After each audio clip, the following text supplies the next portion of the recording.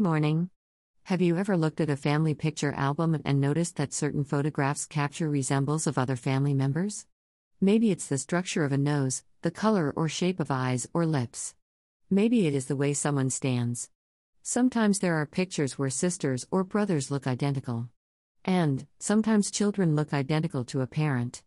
In those instances, we might say they are mirror images of that person.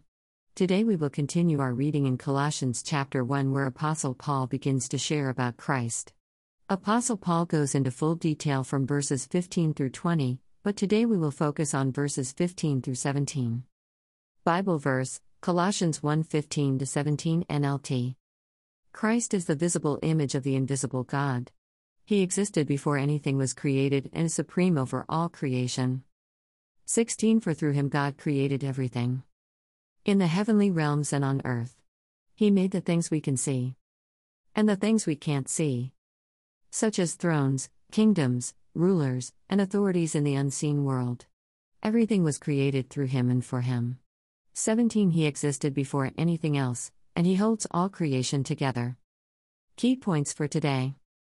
As we recap on verses 13 to 14, for he, the Father, has rescued us from the kingdom of darkness and transferred us into the kingdom of his dear Son, who purchased our freedom and forgave our sins. We can also understand or begin to understand the power that Christ has. Christ is the image of God. Christ existed before anything was created. Christ is over all creation. Through Christ God created everything on earth and in heaven. He made everything, seen and unseen, everything was created through Christ and for him. Reflection. Sisters and brothers, honestly these verses speak for themselves. Christ is supreme over all creation. There is no one on earth or in heaven with his authority. He loved us so much that he gave his life for us. As we reflect on today's verses, we learned or were reminded of at least 6 things about Christ.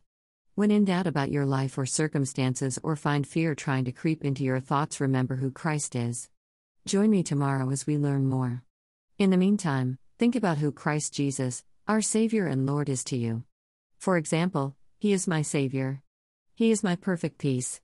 He is the one who watches over me. He is my deliverer. He is my waymaker. When people see and hear us today, may we be a reflection of Christ. Prayer. Father God, we thank you for sending your Son Jesus Christ to save and redeem us.